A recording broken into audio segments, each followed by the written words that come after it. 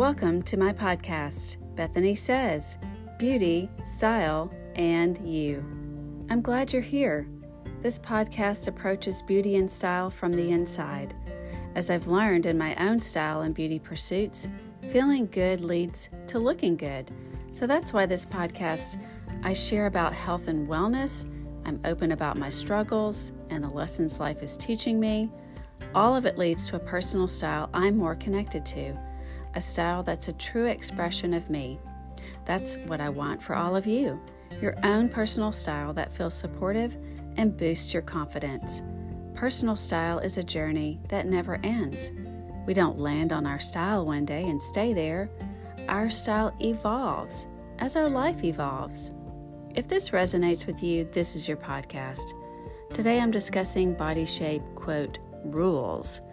We've all seen the generic body shapes, hourglass, apple, pear, triangle, inverted triangle. How to dress well for each shape is shared widely. However, is this information outdated? Does the guidance make one feel bad about their body? And the question that weighs heavily on me is, am I shaming a client's shape by giving the guidelines to her? Let's dive in. When I first discovered the career of image consulting, very early on, I learned about the lines and proportions of the body. There's a marvelous book by one of the masters in the industry, Carla Mathis, called The Triumph of Individual Style.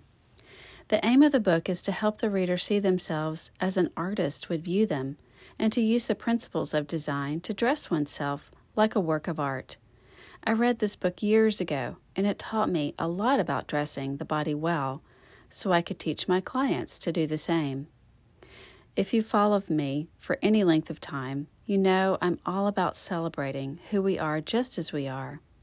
Many of my posts aim to educate, how to highlight what we love, and how to dress in a way that makes us feel great. A few months ago, a fellow stylist sent me an article about how body shape guidelines no longer applied. The writer said the rules need to be put to bed and that they're damaging to self-confidence. Knowing what I know about dressing, her article puzzled me. I have a YouTube channel.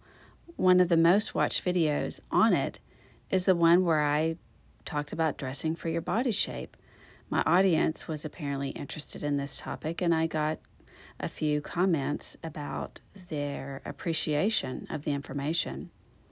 A client who watched the video said she appreciated my approach, and when I asked her what she meant by that, she said, I never anywhere in the video did I say camouflage. She said I spoke about creating balance on the body. And so that I think that's definitely one area and one great reminder. As an image consultant, we need to think about the words that we're using when we're speaking to a client about dressing for her body shape and making sure that it's building her up and supportive of her.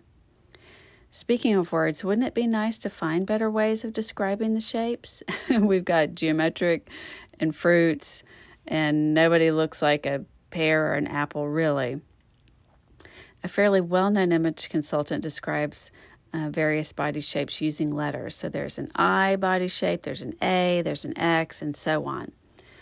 I'm not sure if that's better or not, but it is maybe a little more consistent than the other. Each person has a vertical silhouette and a horizontal one. So this is also something that I'm thinking about when I'm working with a client. So the body shapes that I've been sharing with you, the names, the silly names, they're describing horizontal shape. But we also have a vertical shape.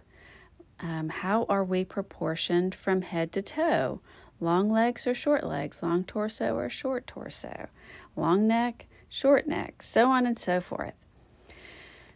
All of this together is the information that I like to share with a client. And a huge reason why is because it involves science. There's a ratio that goes 1 to 2, 2 to 3, 3 to 5, and so on. It's called the golden ratio, and it's a ratio that the human eye finds appealing. We see it in nature, in architecture, in interior design, and also in fashion. So for an outfit to look proportionate and appealing on the body, we apply this ratio. And the two easiest ones to apply on the human body is 1:2 or 2:3. So in very simple terms, if you're wearing two rectangles, one rectangle should be about twice the length of the other one. That would be the 1:2 ratio. Now, a lot of us have been guilty in the past of dressing in a 1:1 ratio. So you have a top that's kind of the same length as the bottom. And you've maybe not understood why, to your eyes, that doesn't look as well as some other outfits that you've put together. So this is why I like sharing this ratio with clients or with my followers. Some people are intuitive dressers and understand this, but others need the facts and the concrete understanding of what works and what does not. I've been asking others about this topic, and no one has really railed against the body shape, but the guidelines per se. But one point that was made that I agree with is when we call a body shape a certain shape, we're stereotyping the body. And I agree, and I get that. And that's something that I can take forward with me when I work with a client is, this is guidance. And rules, the word rules would suggest this is hard and fast. Guidance rather leaves the door open for your own judgment. Here's the information, and then you can use it how you see fit. There are a lot of different body shapes. I can't put anyone really into one category. We're usually a blend, and we have to tweak what we do for every body. So if I were to line up, for instance, 8 women who were all size 14, you'd see 8 different body shapes. I'm a rule breaker, and I'm upfront about this with my clients. I don't like to say things like can't, never, etc. to myself or to a client. If a client loves to wear stripes, for example, and stripes are not her best choice, or perhaps maybe not the best choice in certain parts of her body, I'll explain what stripes do visually on the body so she can take that information and apply it however she likes. I'm never going to say never to her on that. The way I see it, the more information I can impart to a client on what works and what doesn't and why, the more confidence that she will have in making her own choices for herself. That's really what I'm here for, is to guide her in her journey. And let's remember, we aren't just dressing our bodies. We're dressing our personalities. Personally, I feel like personality gets a bit more say in the matter. So that's where the stripes example comes in. She just really loves that, and that speaks to her personally. So I want a client to have room to explore and to find what works for her and what makes her happy.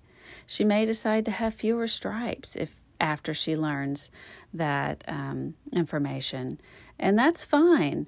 I've gone off the rails with some of my rules in the past. I have a body with a defined waistline, and I found myself in a bunch of, quote, sack-style dresses that were just kind of just hanging there and didn't show that I had a shape. And then I remembered, and I went, oh, I don't have to have every single dress like this. Maybe I want a few. Maybe I don't want to always show my shape, and that's fine. So break the rules when and how it makes sense for you. If we throw the guidance completely out, it's every man and woman for themselves. And I know there's some in the camp that say, hey, that's great. But to break a rule well, we have to first know the rule, right? I love the body positivity in social media. We're seeing it on mannequins and our size choices at many brands and in the stores. It's a long time coming, and we still have a long way to go. The thing that we have to remember is how we feel about our bodies and how we view our bodies is complicated. I don't think any of us really sees our body as it really is. Where I want a client to land when it's all said and done is to appreciate her body, even if she doesn't love it, to make peace with all of it, and to dress her shape in a respectful way that reflects she feels good about herself. Once she's in a peaceful place, she's less likely to micro-focus on areas she doesn't love. She can see herself as a whole and beautiful person who deserves to dress in a way that makes her feel great. The article that inspired this podcast was personally jarring to me since the information she was railing against is information that I share, but it really was a good topic for me to discuss with others. And I appreciate the reminder it gave me to always be mindful of how I'm working with a client. I'm not here to put a client into a box. I'm here to give her the freedom to express herself without judgment.